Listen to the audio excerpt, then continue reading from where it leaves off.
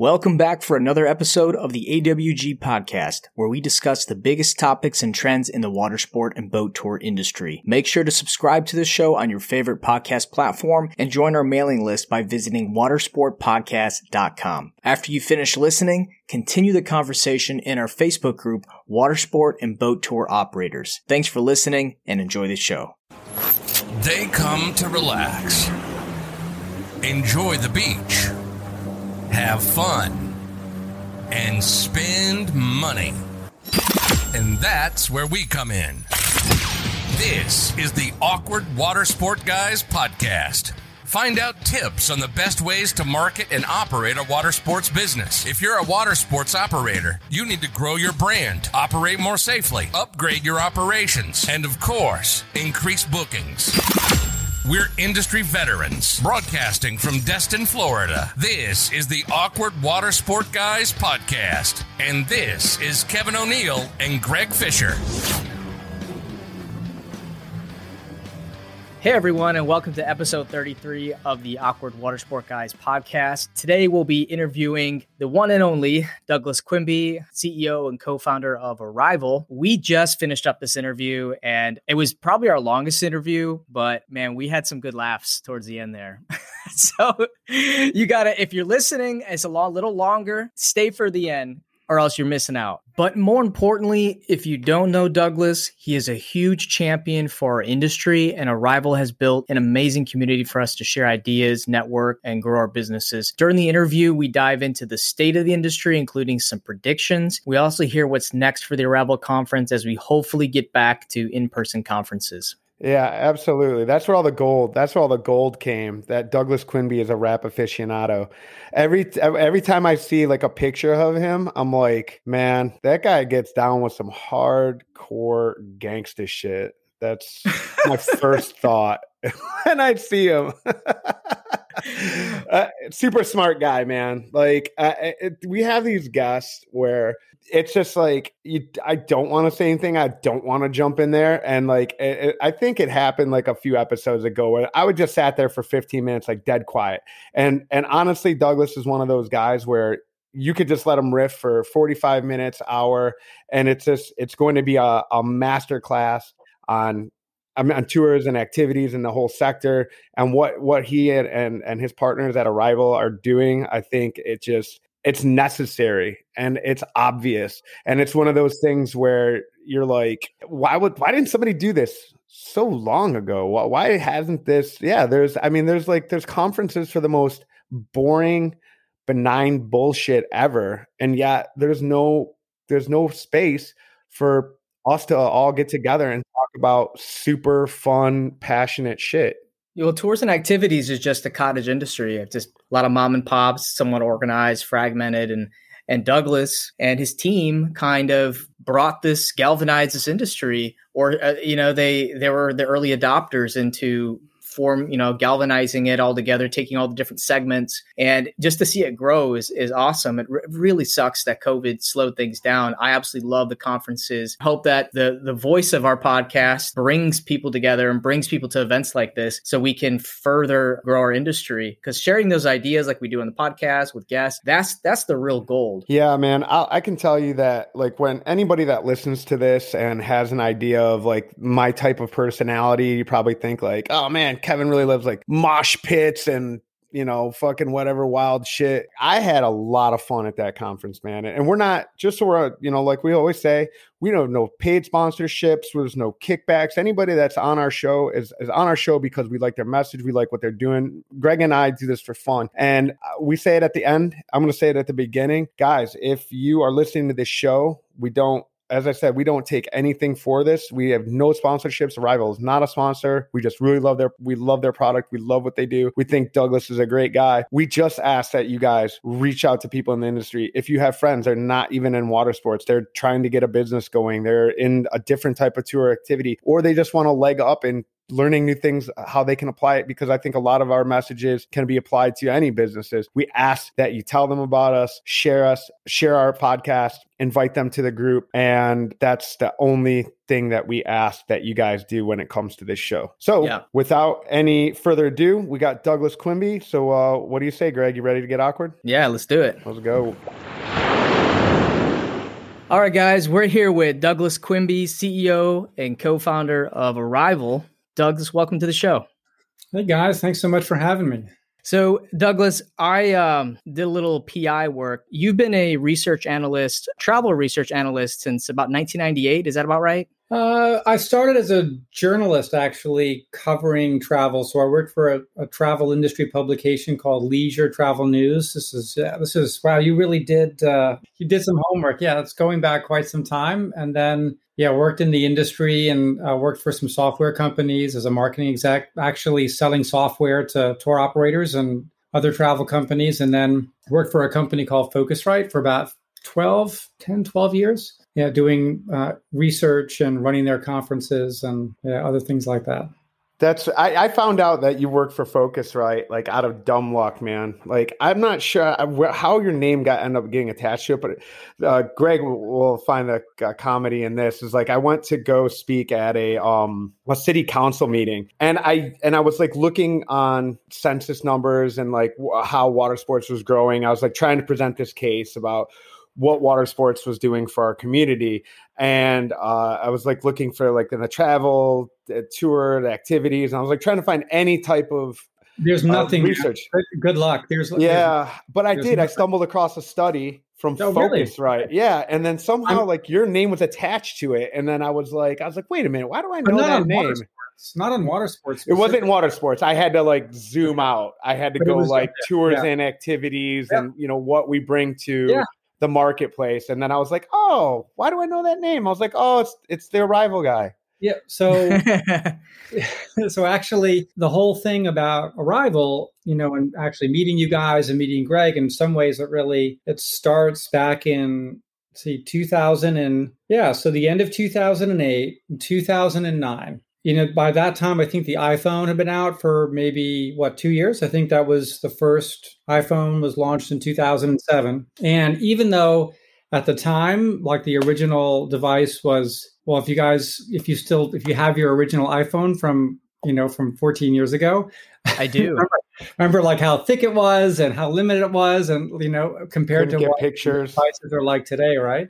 Yeah. But even then, you could see a future, right? Like you could see how transformative this device could be in so many ways for business and so many other things. I mean, that goes without saying now, right? So, and then when I saw this, and we had a few companies at Focusrite, like our clients who were in the tours and activities arena, like Viator, and there was a company called Smart Destinations. They do the multi-attraction passes. Later, it was acquired by Leisure Pass. But like one of the things I knew was for your world, for in-destination activities, vast majority of travelers, they really just make the decision in destination. It's very much a last minute purchase decision.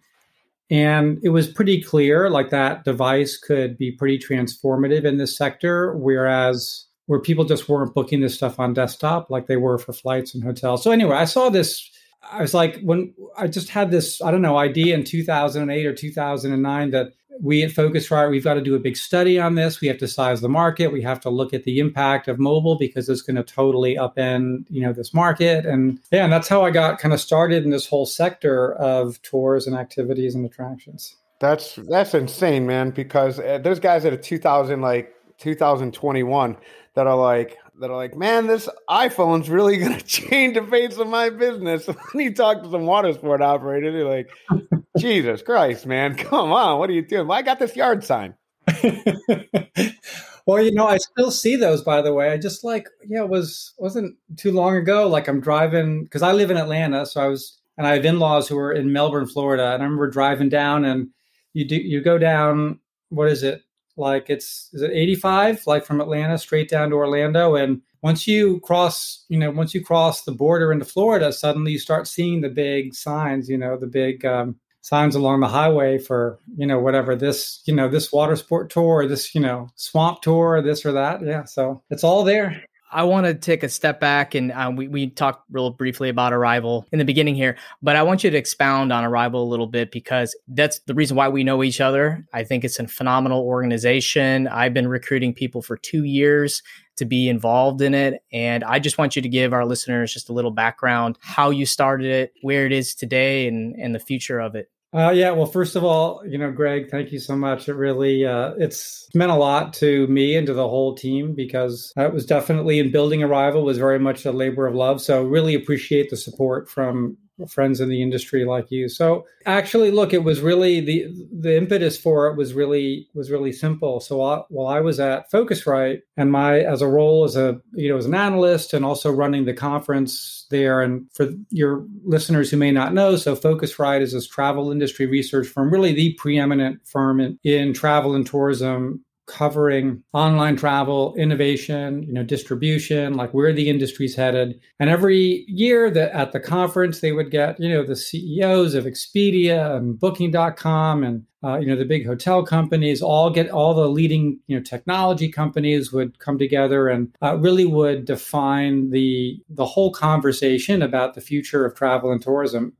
And actually, as an outcome of that study that we had done in 2009 and then in 2010, it occurred to me as I was spending more time in tours and activities and attractions, I noticed, that like there's 1 million conferences for hotel operators. There's 1 million conferences for airlines. There's media, travel industry media, research firms. Like basically, if you work in the airline industry, if you work in the hotel industry or the cruise industry or even car rental, you know everything about the industry. There's so many resources. There's so much great information. But then when it came to tours, activities, and attractions, there really was, nothing. I mean, there are some trade organizations that are great, like IAPA, serving the attractions world, and there's some outdoor venture associations that are really, hyper focused on serving like river rafters and outfitters. But in terms of bringing this whole sector together and having a place where bike tour operators all over the country can meet, or they can connect with food tour operators. They can learn from each other. They can connect with water sports, operators. It was just nothing, for them. And I even remember, I won't mention conferences, but one of my shticks, right? One of the things like I had to do as an analyst, as a talking head, right? Is a way you could have called me for when I was at Focusrite, is I'd go to conferences and give, talks on various things. And I noticed that whenever I was asked to go give a talk on the tours and activities sector, I would go and serve this smaller subset or audience at this conference. And we'd be sent to like the small windowless conference room at the end of the hallway, kind of like an afterthought. And, this whole thing just occurred to me. It was like 2016 as the sector was growing and we could see all these things happening. And I realized, like, why do people travel? Like, do people travel to sit in a long cylindrical tube for 3 hours and be in a really uncomfortable seat? Like, do people travel to go, sit in some hotel room that looks like 400 other hotel rooms in the same building? No. I mean, why do they go?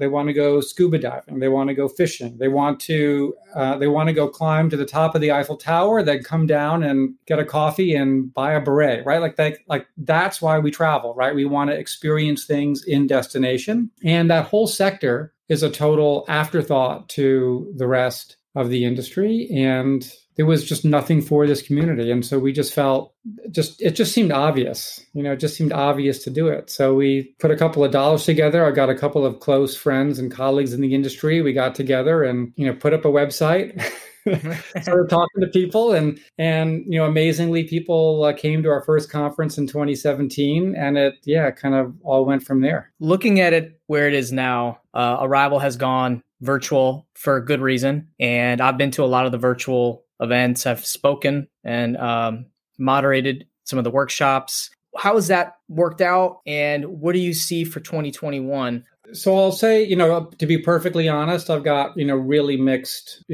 feelings about it, just on a personal level. The virtual piece has been successful and important in the sense that the industry, like we see, people want to get together, they want to connect, especially during this time. And look, during this time, it's been just our mission to help as many operators as possible. And so many of them have struggled in such a way that, and I know that, the water sports sector, I think especially in, like in the Florida market, in the Gulf Coast, and has actually done, pretty well during this time, as I understand it, and, conversations, with you guys, which is, it's been one of the few really bright spots. But, we also have a lot of people in our community that are, they're running bus tours or museum tours in New York, or, if you run food tours in Rome for inbound, English speaking, Brits and Americans, you haven't had a booking for a year, or 15 months. And so for us, the most important thing, one is to be a resource just to help our community through this really challenging time. And we've charged a nominal amount for the virtual events, but we've also basically offered scholarships. So anyone who was really struggling could apply, and we basically let anyone who wanted to participate for free. And I think it's been good. And actually, in some respects, our margins are a little bit better because our costs are so much lower. So the bottom line is actually a little bit better, although the top line is still nothing compared to what it is in an in-person event. I think the whole mission of having a conference is to bring people together, and I think what's really so critical to to building an industry and building a community is it's not just where you're going to a session or a workshop. Like, you can go to an amazing workshop and get all this great insight and feel really energized. But the real magic, the energy, is when you're in the workshop and maybe there's 30 other operators. They could be different or similar, but then somebody else in that workshop stands up and they ask a question that you realize you've had in your own mind for several years. And then that person asked it, and it automatically forges a connection. And then you go down and you go up to that person, you introduce yourself, you start having a conversation with that operator. Then you guys go to the bar or you go to a party later and you start chatting about it. I mean, that's where, the magic of, bringing the industry together is really so powerful. So, so the virtual's been good, but boy, at the same time, I miss seeing everybody, as I'm sure, we all do in some respects. But we're really optimistic that we'll be holding our first in-person event now in 2 years in Orlando this fall. In October. I'm assuming that was by design, right? Like, you guys chose Orlando again because you're like, DeSantis is going to be the most open guy to kind of let us do our thing. I'm assuming, because Florida's, we haven't been super, as far as shutting things down. I'm assuming that had to be So actually with events, we contract out several years in advance. So we already had Florida. Okay. And our strategy has been to go East Coast, West Coast, alternating every year, so that we can be more accessible to, our friends on the West Coast and Hawaii and Alaska, and then a bit more accessible to everybody on the East Coast. I mean, having said that, it's, we're glad that, there's a possibility for us to have the event in Florida, but at the same time, one of the things we're really working through very carefully is, how do we create, a great experience, but also be mindful of, health and safety issues. And I know there's a lot of different opinions about this, and people can be somewhat, split. So, on the one hand, we want to create an environment where everyone can get together and connect and have that, that magic back. At the same time, if we have attendees who might be concerned, we want to make sure we have the possibility in place. So for those that want to make sure they can maintain social distancing or do other things, that we create that as well. So I think Greg might know the answer to this, because I'm surprised I don't know the answer to this. But Greg, have they pulled? I've just been seeing stuff online. Have you heard about pulling the mask mandate from Disney World? I've been seeing a ton of maskless faces at Disney World on Instagram and Facebook. I don't think they did. People are just bucking the system. They're probably bucking the system, which I don't know, in an attraction. We won't go there right now, and that's not in this show. I know. I mean, I have no dog in that fight one way or another. I was just wondering if you've seen anything. I've not heard anything about that. But so Douglas, let's jump into some of the, having you on this show is awesome because you have a better overview of probably what some of us have because we're working every day. We're in our, kind of in our bubble. And I think you have a more deeper insight to kind of what is happening. Specifically, we can start with just the US. It's more for most of our listeners here, but can you give us like some of a quick synopsis of what is happening in the US when it comes to travel? I don't know. How long is this podcast? It's like, I think it's really tough right now because it's so localized, it's so different from market to market. Although I think, overall, the outlook for the U.S. market is really, really strong. I think in the last year and 15 months, year and 3 months, it's never been more positive. There's actually really strong indicators, even in markets like intense urban markets that have really struggled during the pandemic, like in New York, where hotel occupancy has been steadily climbing. There's expectation that Broadway is going to reopen later this year. So I think overall, it's really positive. And then there are some markets that are doing really well, right? As you guys know, in your markets in Florida, I just took our family to Savannah a couple of weeks ago, and it was really interesting to see. Like on this weekend, we couldn't get into. Now it was spring break week, but we couldn't get into a bunch of restaurants we couldn't get reservations for. We did a food tour with Stu Card's company, Savannah Taste Experience, which was fantastic. And he's been selling out at reduced capacity, but he said he's selling out, and actually he needs to hire guides. And he says a lot of restaurants are struggling to hire people, wait staff, and kitchen. So there's some markets that are doing, really well, but I think overall, I'm really optimistic about the outlook for the domestic market for travel. I think for the outdoor market, for water sports, for adventure operators, especially out west, I think it's really good. And the other piece to it too, which is an unexpected development that I think if we think back like a year ago when all of the is this a family friendly podcast or am I allowed to swear on this? Okay. No, you can swear. Fucking please. Thank God. So look, like a year ago or so when the shit was really hitting the fan, I think, and the stock market took a really steep dive when kind of everyone panicked for a bit, and there was widespread layoffs in a lot of industries, but especially in travel and tourism and the services industry and hospitality and restaurants and so forth. And there was a real concern, I think, not only about the pandemic, but also about the economic impact, the financial fallout on just individuals' pocketbooks. But actually, there's been some really interesting, there's one article I wrote a summary article about this. There was a really good analysis of kind of personal financial fortunes that the New York Times did maybe 2 months ago or so. And we have an article on it at Arrival.Travel, where we write about kind of trends in the industry, where it basically shows that, look, and I don't mean to minimize in any way, like a lot of people have been, their personal financial fortunes they've been, severely impacted. But among those people, I'd say kind of middle upper income who have either found a new job or didn't lose their job, they've actually done, very well. Because they haven't been able to travel as much and we haven't been able to go out and do as much, personal savings rate has gone through the roof. We all know what's been going on with the stock market.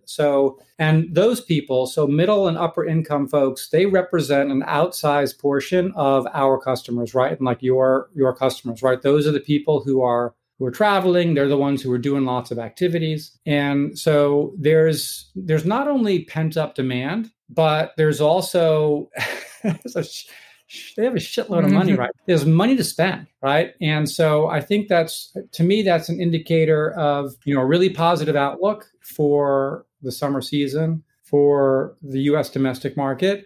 And also, I think it's a really positive, forward-looking indicator for pricing too, right? Like I think the operator community should feel comfortable and, going for it. Yeah, I'd like to echo what you said, Douglas. Our average ticket on TripShock is up 60% from 2019. And I mean, Kevin can probably echo too that he's seeing average orders that are beyond numbers. I'm broke. Man, I don't want the IRS tuning in.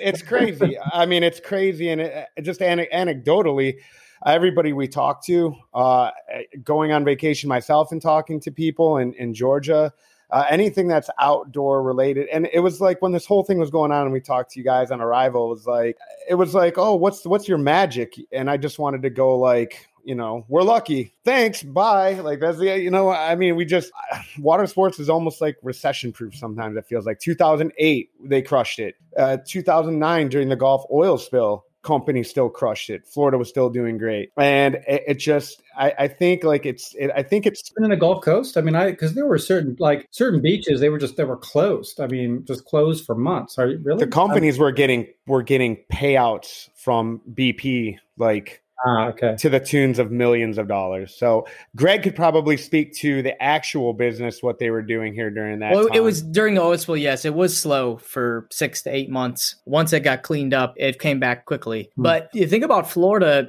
and like Kevin said, being recession proof in some of these Gulf states. I believe that because when, let's say the economy starts to falter or we go into a recession, well, those budget travelers, they're not coming here, but the middle to high income travelers they're not going to their European vacations. They're looking for more budget friendly destinations. God forbid, they're not going to miss out on their beach vacation or a vacation in general. 2008, I worked at a hotel and it was just booming in Destin, Florida. It was booming. You think that with wealth being diminished as greatly as it was, that we wouldn't see the numbers, and we did. Being in a budget friendly destination helps you when things are doing great, and it helps you when things are doing bad, because there's always going to be someone that wants to come. So that really, man, that's perfect. That's like a great organic segue into a question that I had for you, Douglas. So it's kind of like a double ended. And like I had a few questions that I had down, but they kind of like all feed into one another. And I guess the general theme of that is like, so as we kind of like joked around before we started recording, it's like, well, or maybe we were recording, I'm not sure, but you put a yard sign in,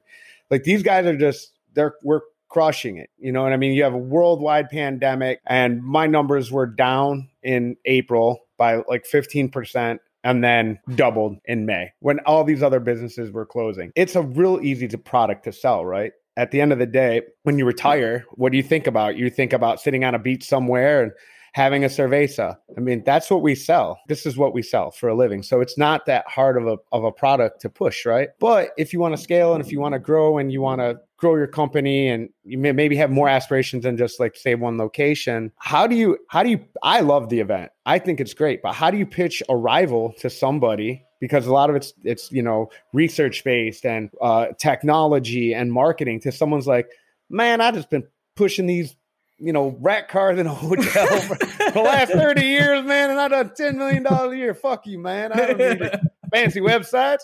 Like, which is, I mean, it's a fucking legitimate response. You know what I mean? So how do you pitch that? Well, I asked you that same question, I think, when we had you guys, on a webinar, an event last summer to, really talk about, what's happening in the water sports sector. And I mean, Greg, we've had this discussion where, it's like, how do we get the community together, right? Like what's the motive? Like why, if things are going so well, and, especially during a time like this when, the people can't, like, we're not going to Paris, we're not going to Italy. We're not, not even, going to some big, urban markets yet, but you've got a product that's outdoors, it's kind of naturally socially distanced, you have all of these kind of benefits, I'd say, then why? So I think so I would actually put that question back to you guys a little bit, like, but I say there's a few, like, first of all, there's a few things, right? And I get this too. And I think it's in water sports, but I think it's in a lot of other aspects of this. Like,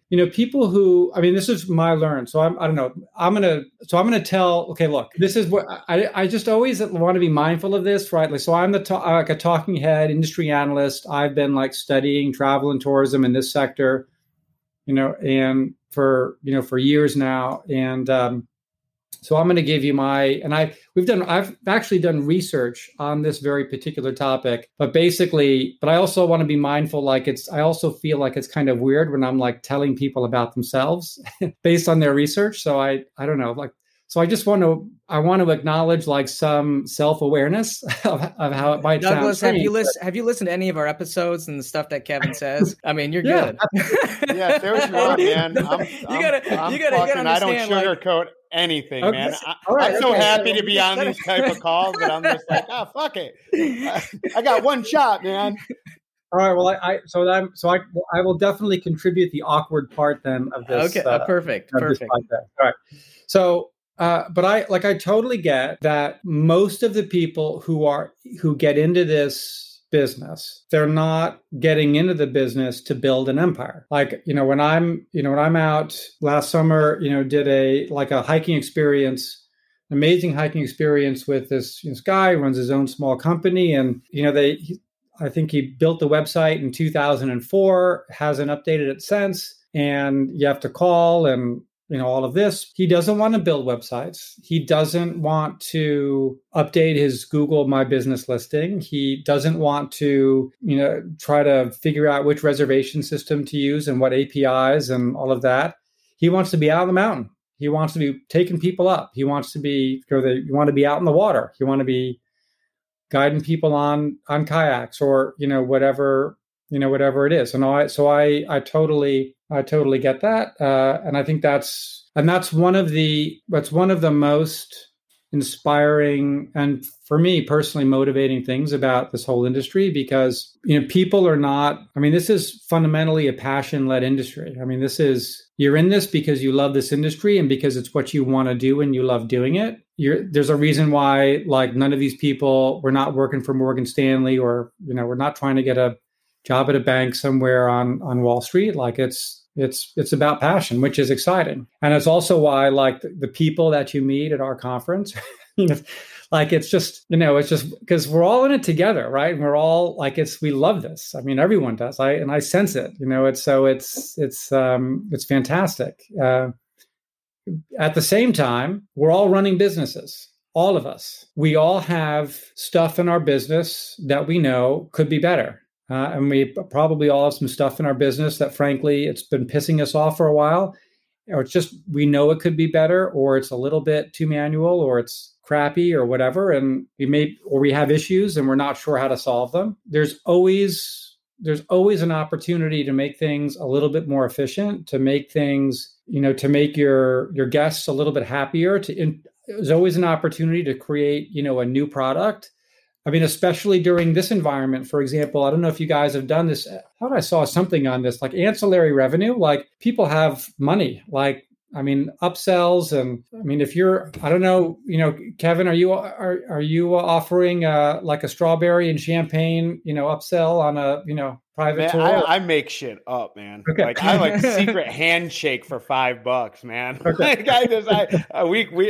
We actually did an episode on the whole upsell thing. Yeah. We do nothing we're pretty commodity based and me and Greg were talking before the show. And I think something that, we never allow, first of all, to anybody to pitch their products on our show ever.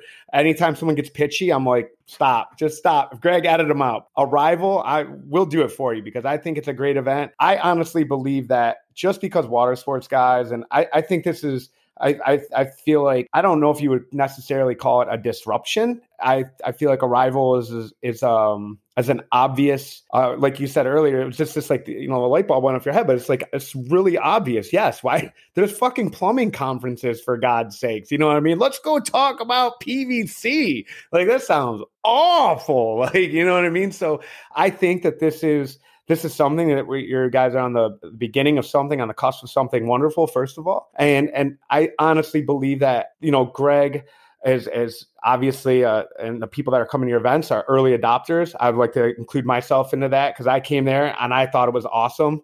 I was 100% like by myself. I didn't know anybody, and I felt super awkward. It was really weird for the Florida boat guy. You know what I mean? I did actually run into some of my friends from Key West, so that was pretty cool. I think we're just sort of like we're adopting this as just a new thing, and so it's super fresh. And I know that Arrival and that event was and watching Shane do his show, I was just like in awe of the whole thing. I was like, man, like, why didn't I think of this? This just makes sense. So I think to that point, that's part of what me and Greg are doing. I know me and Greg have been super pumped to have you on the show. And I think it was because, and we didn't speak about this, but I think it was probably pretty like doing the online stuff, Greg doing the moderation, us both being advocates for the industry. I really think it inspired us to do this show. So and to keep going with the show because we have had great feedback on it. And so I think we're excited to have the show so we could circle back, see Arrival come back from COVID, and then say like, hey guys, if you haven't been here, like, I don't think, Greg, tell me if I'm wrong, like Awkward Water Sports podcast doesn't happen without us going to Arrival, right? Absolutely. Yeah. We got to be there. Yeah. And Kevin, and going back to why are companies maybe hesitant to take the next step into their education, or to, like Douglas said, there's a lot of people who do this as a lifestyle business, doing water sports. I mean, how many times have someone signed up and they're already retired? Like, we have people that sign up for Trip Shock and they did their 20 years and now they bought a boat and now they're running tours. We have a lot of that. I don't want to step on your toes, but I'm telling you, man, every single person and like at least that I know, again, anecdotally, guys that own, I mean, we did a study about a year and a half ago, and we surveyed more than 7,000 operators around the world. And effectively, we asked a question around kind of like their ambitions for growth. And effectively, 86% this is a lifestyle business. Yeah. I mean, but you said you're missing some evidence on water sports people, right? We had some. I didn't cut that out specifically for water sports, but I mean, I'm just talking about the industry overall, right? All tours and activities. I feel like that 14% that want to take over the world is water sports. Like I don't know, every mom and pop shop I know, they're doing whatever they can to put money back into their business to constantly grow. I don't know one company in Destin that's like, so me and Greg have talked about this too. So when you have tours and you have somebody, like, I think a tour, and again, so this brings me into another question. So this is perfect. So I always ask the question when we're doing like commodities, right? When we're doing rentals, which I feel is a more commodity-based business than a tour, because a tour is you're making a connection. You have a guide, you have someone there, you're spending time with them, you're delivering service and value with that guide. When you're renting somebody a jet ski, you're just sort of like, there you go, buddy. And it's just like as many jet skis as you can put on those jet skis, get them out there. You know, even with the large catamarans, I feel like with the large catamarans with the Sunset Cruise, it's sort of like riding that line of like, here's a bunch of information. It's more of like a party type theme. So again, it sort of falls like maybe right on the bridge of commodity versus like a tour. But so I think when you get into these commodity big water sport companies, the reason that these guys just want to grow, and you see the money coming in, and it's like, man, this is not a lifestyle for me. This is a grind, man. Like, I go 24/7, and almost every operator I know in the field, unless they are a charter, if they are a charter captain, single boat, owner operator, going out there, doing even like fishing, like doing sport fishing and doing fishing guides, it is extremely hard to scale as like a large operation. Like, oh, I've got 15 charter boats. Like, no, because no one can deliver on that customer service and that owner operator.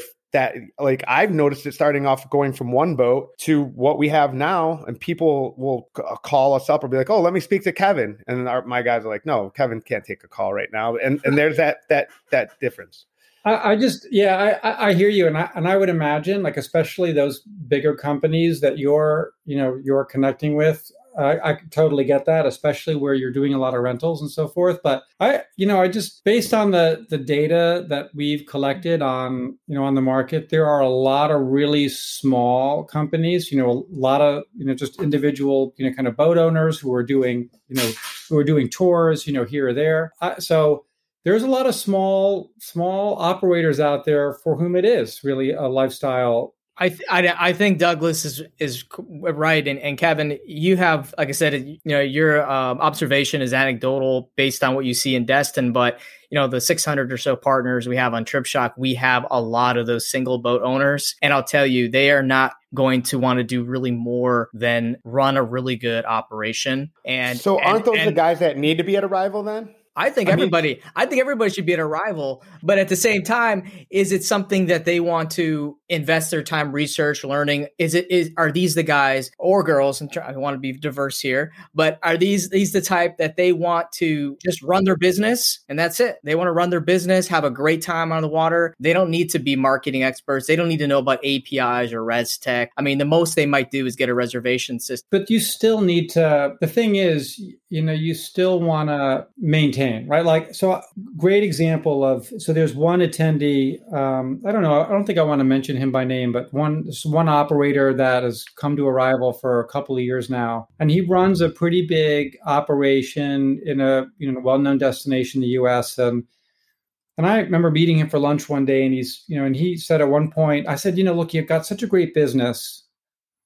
Have you thought about growing? Like, you could definitely take this, you could scale it to other cities. Have you thought about maybe becoming part of a franchise and doing this? Or, I know of a couple of operators in this neighboring city that I would probably happily sell, and you could really build this thing. And he said, I've got a good business, and I can go to my kids' baseball games. I'm home for dinner, every night. And but I come to Arrival because I just want to make sure I'm keeping up. I want to make sure there's not something that could really disrupt things for me. Like, I want to be engaged, but I don't want to kind of, stress out, but then you have other folks like a lot of companies in this industry that have, really big plans, right? Like, I don't know if you guys know, Stephen Otto, for example, and his company Walks, right? So Stephen, and his company was just acquired by Hornblower. You guys must know, Hornblower, they run, all the big city cruises in Chicago and New York and Boston, and they do Alcatraz in San Francisco, and they're now really expanding into land. And so, like, at the same time, like, there's a lot happening within this industry. There are now, especially as travel is picking back up, I've known of a lot of investment firms that are trying to figure out, what's the right, play to kind of scale and build like a global brand. Because, think about this, too, within this industry, and, whether it's in water sports or walking tours, like, there's not a brand, right? From market to market or city to city. It's not like there's no Dunkin' Donuts of tours and activities, right? Like, is there a Starbucks of water sports? I mean, I'm working on it. Come back in 5 years, man. Well, so that's it, right? Like, there are companies that are doing things like some of the, like there's the Paddle Tavern, folks that are kind of building out towards, in different cities. There's, Urban Adventures that has had locations, I think, in like more than 60 or 70. So there's a lot that's happening there. And I think within the next 3 to 5 years, we're going to see a very different, marketplace, because there is opportunity there. Yeah, I've actually started seeing franchises in water sports just in the past 4 or 5 years, like Get Up and Go Kayaking, Justin Buzzy out of Florida. And then you got Cruise and Tiki's. I forget Greg's last name, but man, they are growing like crazy. I think the last time I talked, they had 35 boats in production, and they expected to grow 20 destinations in the next year. So you're really starting to see the water sport franchising come into. But that brings me to my next question, Douglas. I expected last year there to be a lot of mergers and acquisitions within our space, res tech, OTAs, and that just didn't happen. Is it just because maybe the money dried up, or people kind of some of these VC firms recoiled, maybe the appetite for it? But I expected just a lot more consolidation, and it didn't happen. Is that kind of put on hold, and we're going to see maybe more of it this year? Like, what do you think, in your crystal ball? Well, I think a couple of things. One is, I think there were a couple of companies that have kind of disappeared, for sure. There've been a few failures, mostly some smaller companies, but I think nobody wants to sell, when when you suddenly find yourself in a really deep hole, you don't want to sell, right? Like, I mean, like that's just, especially when you've built something that, you're passionate about and you want to create something amazing and you can, right? So I think that's part of it. I think, and I think a lot of companies really just, they kind of dug in and they figured out a way to see themselves, through for the long haul. I also think in the investment community, frankly, for distressed companies, you've got a good story to go to your investors, which is, look, we had a growing business for the last several years, big opportunity through no fault of our own. The market has, disappeared or become really distressed. Initially, I was kind of surprised too, Greg. I agree. I was expecting more consolidation, especially on kind of the tech and distribution side, but companies have hung in there. And actually, a bunch of companies have raised money. We're just working on something now. We're about to release it, but I think it's almost $500 million has been raised among, I think, about a dozen or so, maybe 15 startups. Or I don't know, do you call Get Your Guide a startup? Probably not anymore, right? They were founded more than 10 years ago, but they just raised, what was it, 100 and something million. And then they added an additional credit facility, of another 100 million. So, I think the next 6 months, though, will be really interesting because we're kind of coming at the tail end of this. And there are companies that are distressed, and you got other companies that are well financed and might be smelling a little blood in the water. So, we'll see. But I don't know that really has a big impact on the day to day for a water sports company. But but it's just kind of interesting to see how. I thought for sure that we, like, during COVID, because when it hit, it was like the worst possible time for us because it was like March. So I was like, not that I'm a big fish at all, but I was like, man, there's got to be like some little smaller guy out there that's like, man, there's no way, I'm like, I'm going to come to, like, came in with no money. I'm like, I'm going to be able to find something out there to buy. And then everybody was just like, lighting their cigars with $100 bills. So I was like, Jesus. And I'm not going to name specific OTAs or res tech companies, but I know the payment processors for many of these res tech companies went, I don't know the perfect explanation to it. It went to shit. And I know operators were writing checks to their processors to pay refunds. And I expected that to snowball into something, a consolidation, or just because it was just a massive, we luckily we were financed properly to deal with the onslaught of refunds, but I saw that as a signal. And I know, like, one of the res tech companies filed for bankruptcy. I think it was one in Europe. It was at EasyTix. They're actually based in Canada. Yeah. So EasyTix had one of the refund. I know a handful of other res techs had major credit card processor issues with all the refunds, but I expected that to snowball into more, and it didn't. That was a tough period that I wasn't sure how many would get through. Like, and you know what? I can't believe how many operators, even with all the issues that EasyTix had, so many operators stayed with them all the way till the end.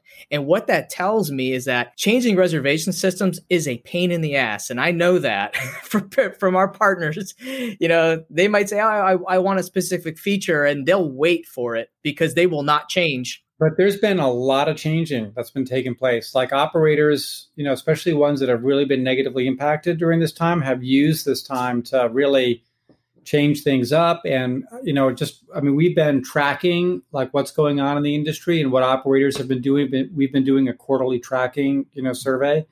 And it's been amazing to see, 3 out of 4 are looking at changing reservation systems. They're kind of doing, total audits of their, their website, their SEO profile, their Google listings. All of this stuff to really so that when things start coming back, that they're ready to sprint. You have like two different types of companies over the past year and a half. You have some that have hibernated and recoiled, and then others that have leaned in, tried new things, and invested and built new stuff. And we're going to see that on the tech front. I think we'll see it on the operator front, because once the spigot comes back on, I know it was never really turned off, or turned off very briefly. But for a lot of the water sports, segment, but I think for other sectors where, especially for those that are really dependent on international travel. But once that spigot gets turned back on, I think for example, there are certain countries that are now allowing some international travel, like Iceland, for example. It's going to be really tough, or Gibraltar. It's going to be, because we're going to try to go wherever we can. And those companies that are ready for it and ready to scale up, because that's also, it's a big problem. And been lots of media reports about this combination of, the continued extended unemployment benefits and just some of the personal challenges people have. I mean, the hiring has become, a real challenge. So we're going to have a supply crunch, initially as the industry comes back. We're feeling, I think there's probably a lot of evidence that suggests that what our industry has been experienced when things do open back up, everyone's going to end up experiencing supply chain, employment issues, like everything. If anybody's listening to this from some other industry and paying attention right now, like go back and listen to the last couple months of our shows, because you're going to experience this stuff. It's a great problem to have. Don't get me wrong. When everybody's beating down your door and wanting to come, but you have to staff for this. You need, anything right now. A supply chain on everything, especially. I can only relate it to my own industry, like for boats, jet skis, engines, like spare parts, you can't get it. And so I'm assuming that's probably the case for a lot of different industries. So I think everyone is probably going to experience this, whatever our 2021 problems were, and I'm sure that these companies that have been able to lean into it are probably like, please, yes, I'm ready to experience the pain of not being able to handle the influx of people, but it will. I 100% firmly believe, barring any of your local municipalities or government interventions or stuff like that, like once your country or city or state opens up and starts letting people in, there's thousands of people that want to come visit you. It doesn't matter where you're at. Douglas, we had one question by one of the members of our Facebook group, actually Chris Woodruff, who I believe is a rival community member. I think you've attended some of the events. He's attended before. Yeah, he's great. Chris was on our show. He's an avid listener, and he asked a question here. He says, "Can you ask why they don't have more water sports speakers or attendees?" And what he meant, he meant Arrival. Yeah, I think that's a great question. I wish I had an answer for that. Maybe you guys have an answer. I do have I will say, before Phoenix was canceled, Bruce had an idea. We were spinning around to create a water sports forum, and it was going to be happening, I believe the first day of the event, have a water sports forum. And I was kind of tasked to help drive some folks to this forum.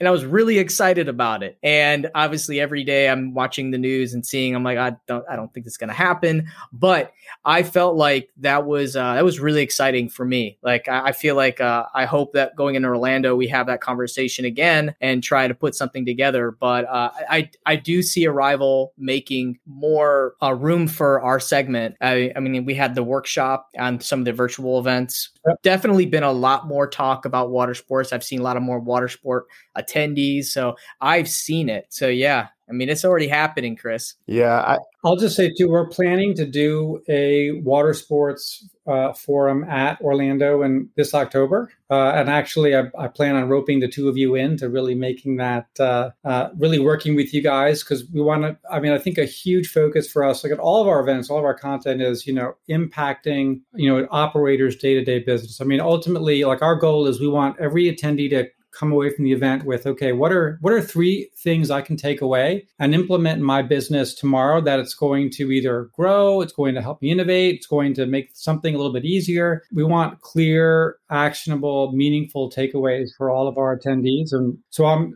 definitely going to harass you guys to really help us design, an awesome program. We're going to need security and start it really early in the morning, because anything past noon, every water sport guy will be drunk. It's just, not me. I quit drinking. I'm not going to be drunk, but maybe I can do security. I know I can do like whatever you guys need, but yeah, we got to do it early in the morning, and we got to make sure it's drunk. But I will tell you this. I wanted to circle back to something, and it's really funny that when we talk about these guys that like want to have a lifestyle business, and it's really funny because me and Greg always say like walking tour people. We always differentiate ourselves.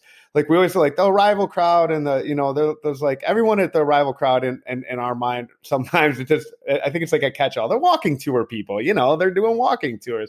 And water sport people, it's like you have this guy that's doing a walking tour and he's just like so dialed in. He's just like, he wants to know, how you optimize your technical SEO. And it's like, man, like where is this passion from our sector? Like these guys, and again, I'm just wondering if they're just like drunk. They're like, let's do a I'll just go out and take them on a boat and show them a good time. I don't need any fancy shit. But when we talk about consolidation, I think that's a really important issue for those guys, because as this industry in this sector, this part of the sector galvanizes, there are going to be guys that want to take over the world. And there are going to be guys that are going to say like, hey man, I want to bring, that's a great tour. I'm going to do that on my own. So it's more important for the smallest operators to be in on this, man. And those are the folks who are at Arrival. I mean, those are the guys, the ones that want to take over the world, the ones that want to, kind of build that next location, that want to do franchising, that want to, really scale up their, their digital or whatever it may be. Like those are the guys that are at Arrival. I'm sure those are the folks that are listening to your podcast. Yeah, I got a funny Arrival stat. So about 50% of the revenue generated on TripShock, those companies that represent that 50% go to the Arrival conference. When we went the first time, I wanted to make sure that, that we had some of our partners there too, because we wanted to make it into like somewhat of a small networking event. So if all of our partners went, or a lot of them, then I don't have to schedule 20 meetings with them in their own state. So they're all together. Boom. They all went. So Greg owes you money. Greg's going to send you a check. It doesn't surprise me though at all. Like I would bet, like, look, there's the 80-20 rule in this industry. And like, if you ask any OTA in this space, they're going to tell you that, they're 20% or probably a lot less, 10% of their products, 10% of their operators are going to account for 80, 90% of their sales. And just like it's going to be the same in any market. And generally speaking, yeah, those are the ones who are going to conferences. Those are the ones who are, investing in new tech. Those are the ones who... These are the ones that are growing. They understand the value of working with OTAs, resellers. There's just a lot of things, but a lot of our best partners go to these events and they just keep getting smarter and smarter. And that's why being part of this community, really, you're going to learn so much. Well, I want to derail us because it's my favorite thing to do. You mentioned something in the email and it struck me as a little anti-Arrival message because you guys seem like you're all about diversity, but you mentioned there was two words stuck together, possibly couldn't be any more whiter of two words put together I've ever heard in my life, which was catamaran conga. Most white guy thing I've ever heard of in my life. What is the catamaran conga? It took him like it was like going over your head. You look like shell shocked there. Like, wait a minute, what? Well, I don't get like the non-diversity piece. Okay, I'm not sure. I'm just saying catamaran conga is very like a white person kind of thing. Like that's all I'm saying. Oh, it is. I didn't know that. That's coming from like one of those deep recesses of Kevin's mind that we can explore. Well, it drives up like the 80s, like dun, dun, dun, dun, dun, dun, dun. No, exactly. Well, so here's what it is actually. So this is one of these crazy ideas that I had at the very beginning of Arrival, at the very first conference, where I didn't want this just to be like another conference. Like it's not just, okay, here's your general session, here are your breakouts, and then here's the typical coffee break, and here's I didn't want that because this industry is different. Like I was telling you guys, right, earlier, like we're not a bunch of bankers, right? We're not a bunch of, marketing directors. We're not going to like I'm just going to make fun of a hotel conference. I know a lot of folks in the hotel industry, but this is not some like hotel marketing conference or, they have like, there's a whole conference for hotel revenue managers, right? Like it's just, this is not the plumbers conference, right? Like this is a conference for people who are involved in what we call the best part of travel. Like we are tours, activities, and attractions. This is why people travel. It's what inspires the trip in the first place. It's what we look forward to. It's what we remember. It's the amazing experiences we have in destination.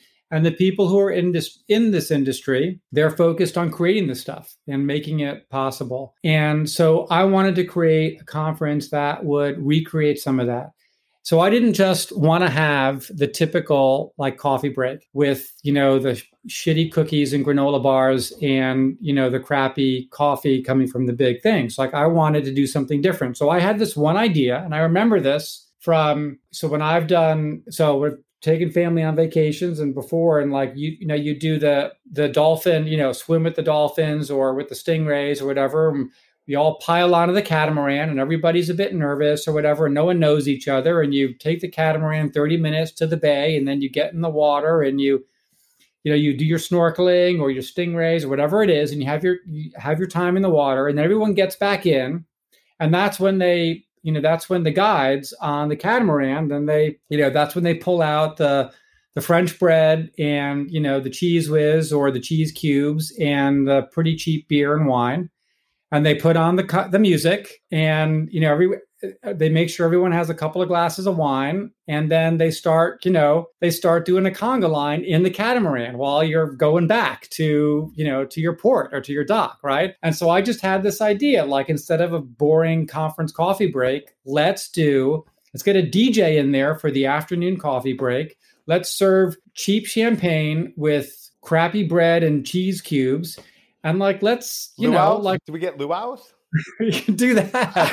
I mean, I'm sorry, this conjured like in my mind. Right? Like I wanted to recreate a bit of our industry at the conference. That reminds me of like fantasy. What was the Love Boat? Remember the Love Boat, the TV show? Absolutely, yeah. Yeah, man, they definitely did like the conga with the luau, man. You got to understand, Douglas. Do you prefer Douglas or Doug? I go by Douglas, but my mom calls me Doug. I'm not going to bite your head off. Hey, I feel like we've gotten real close in the last hour and 3 minutes. Like, I'm as close to you as your mom, Doug. So you got to understand, brother, I'm from like the deepest recesses of Detroit, like Motor City. Like, I wasn't born and raised in Florida in any way. So only on TV shows like the Love Boat did I ever in real life, or I've never seen a real conga in real life. So I just literally thought that only happened in the 80s on the Love Boat. And when you said that, I was like, man, this is like the whitest shit I've ever heard in my life. I don't know. What is that? What's that one song they play where everyone, like, they line up behind each other with the hands on the hips after when everyone's a bit tipsy and they start, isn't that a conga line or is that something else? No, it's a conga line. I don't know if there's like I love it though, man. I'm like, look how red, like veins are popping out of my head. I'm so excited for it, man. I'm going to be there. We can have a conga line with people of all races, religions, gender identities, whatever you want. It's all you can have. Republicans, Democrats, whatever. It's all together in the Arrival conga line. No, it's good, man. No, I'm sure everybody's welcome to the conga line, man. I'm gonna share that with my friends back in Detroit. They're gonna be like, "What are you doing, man?" I'm like, "I don't fucking conga line, dude. It's way better than Detroit. Got me there." So, Douglas, we're coming about to the end, but you know what? You play this little word game with people you interview a lot. When you say like Coke or Pepsi and you got to choose one or the other. Right. So yeah. Kevin and I are going to turn it on to you this time. Oh, okay. That sounds like fun. Okay. However, I just want to warn you, as the originator of the game, I know how to play it. So, all right, here we go. Okay, I'm ready. First one, kayak or paddleboard?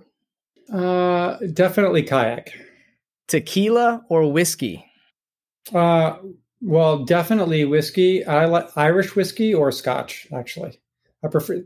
Can I select Irish whiskey in particular? Sure can. Yeah. Okay. Next question, 2022 or 2023? Why not 2021? Hey. Good answer. Beaches or mountains? Beaches or mountains? I'm just glad there's choice. And multiple seasons, so I can get them both in. Commissions or booking fees?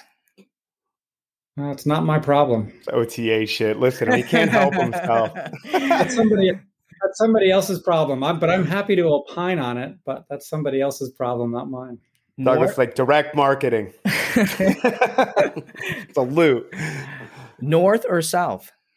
North or south? What do you mean, north or south? North or south, however you wanted to interpret it. North or south? North or south? I don't know. North or south? What sounds better to you? South. Elon Musk or Steve Jobs? Steve Jobs, I know it.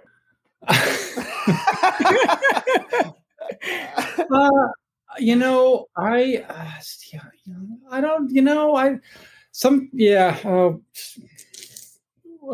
a tough one. Yeah, that is a tough one. I think, they're both pretty inspiring. So is Jeff Bezos too. I mean, I think they're all really inspiring to me. Can I jump in on that one? Because I didn't have any pre ones, but that's really funny because I was going to. That came off the top of my head. Steve Jobs or Elon Musk. So let's put it like this: Apple or Android? Oh, well, that's easy. Apple. I knew it. That's why I said. That's why I was like Steve Jobs. Okay. All right. Next one: gangster rap or conga music? You seem like a gangster rap guy. I am actually a pretty big hip hop fan. So can I split the difference and say hip hop? Absolutely. Who's your favorite rapper? Oh man, there's so many. I really like Juice WRLD, and I was so devastated when he died. I don't know how somebody at the age of 21 can have the kind of experience and create music of such depth. And Juice WRLD has just blown me away. YBN Cordae is amazing. If you guys have ever heard, he's got this, what's the name of his album? He's just one of the most thoughtful. YBN Cordae is amazing. Yeah, there's a lot of, Biggie.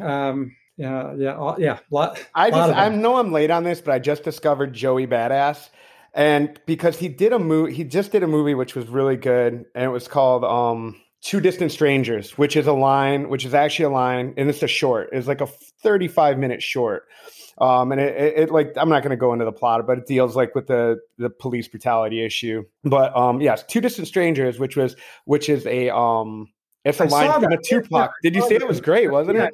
So yeah. I was like, Joey Badass, I thought, and I've heard the name before, and then I thought it was, because Two Distant Strangers is a line from Changes, which is the Tupac song. So it was like an homage to Tupac, which I was like, oh, it's dope. So I want to listen to Joey Badass. And I've just been the last, week, I've just been listening to his entire catalog. If you haven't had an opportunity, he's a throwback to the East Coast, Wu-Tang, old Jay-Z, old Kanye West. He's amazing. And every single song from every album is just it's amazing, man. So I am actually shocked that you are a fan of hip hop, man.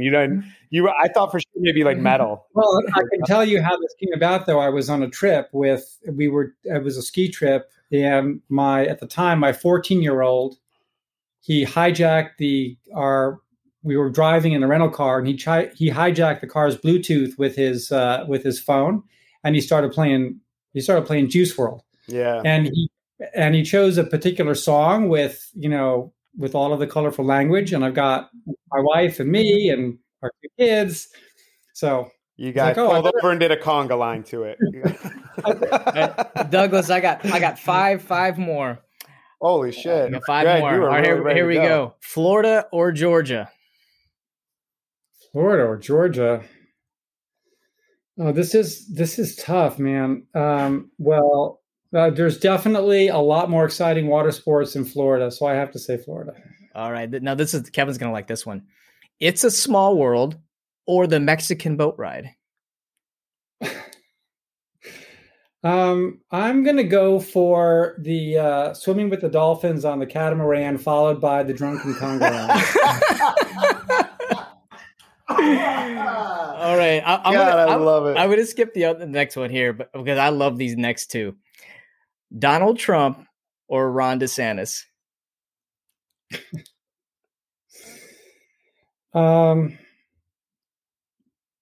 I'm going to go for the Prime Minister of New Zealand. Her name is escaping me at the moment. Oh, you took that from the Viator guy. Yeah, I know. You've got a public image, Greg. Listen, man, you can't put Douglas on the spot. I'm not getting into Florida politics. Okay, you guys. The next one. Okay, this next one is somewhat Florida politics, but we'll see. Water sports or walking tours? Oh. Told you. I would like to do a.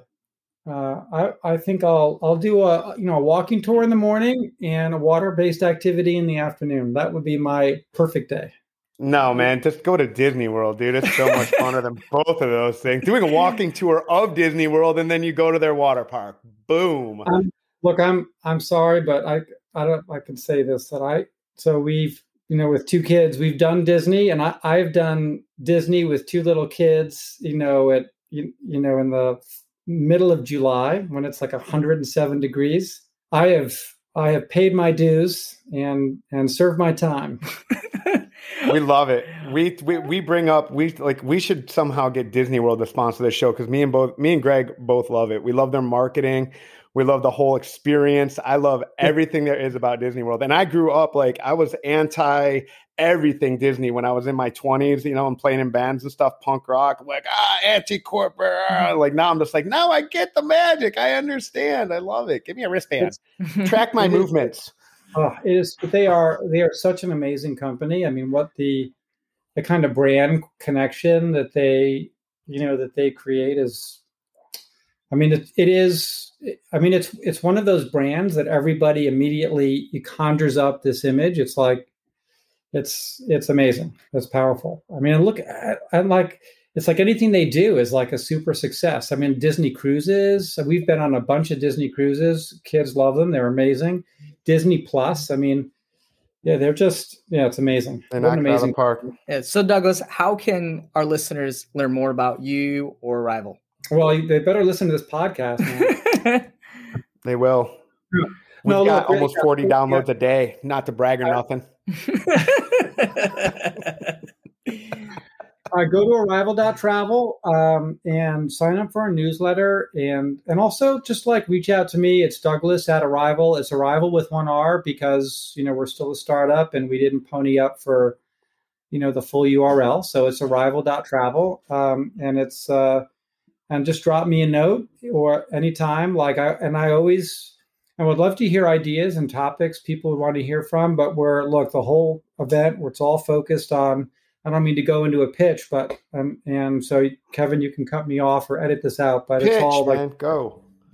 But the event's all about, we're just laser focused on helping operators grow their business, build connections, create community, find, like-minded people in this industry. We definitely, we lean in on tech and distribution and innovation and experience design, and we do a lot of our own custom research to help the industry with all of this stuff. So, I mean, I guarantee it will be time well spent. But yeah. We love what you do, and we really appreciate you taking the time to come and talk with us. And I really hope that the water sports sector shows up in droves this year. We'll definitely be pitching it. We think it's a great event. I know me and Greg when we left Orlando the last time, we were just like, oh my God, this is so cool. Why isn't it? And I love it. It does make sense, man. We want to go to a plumbing conference and see what all the rage is about. I just don't get. But we appreciate you taking your time and coming out and talking to us. And I definitely think there'll be some folks. Definitely some folks from the water sport industry, at least to come get drunk, and be rowdy. Take advantage of that cash bar. We have lots of alcohol, but that's for sure. Thank you guys for having me on and just, for coming to the conference and being an advocate for it means a lot. I mean, this has been for me and for the whole team, a labor of love. Something that we started, with our own money and a lot of long nights and weekends, and just I think you guys and a lot of your listeners building their own business. So really appreciate it. So thank you so much. We appreciate it, much Douglas. Love. And if you want to continue the conversation, Douglas is in our Facebook group. So you can tag him if you have any additional questions for him. And continue to use that platform to share more ideas and ask questions. It's been very active recently. We love it. And that's it. That's a wrap. Thanks for listening. And as always, keep it awkward. You've been listening to the Awkward Water Sport Guys podcast. If you're in the water sport industry, this is the podcast that brings the business perspective to parasailing, jet and ski boat rentals, sailing, snorkeling, and everything else. We hope you've gotten some useful and practical information from this show. Be sure to sign up to our email list at watersportpodcast.com and subscribe in your favorite podcast app. We'll see you next time, and thanks for listening.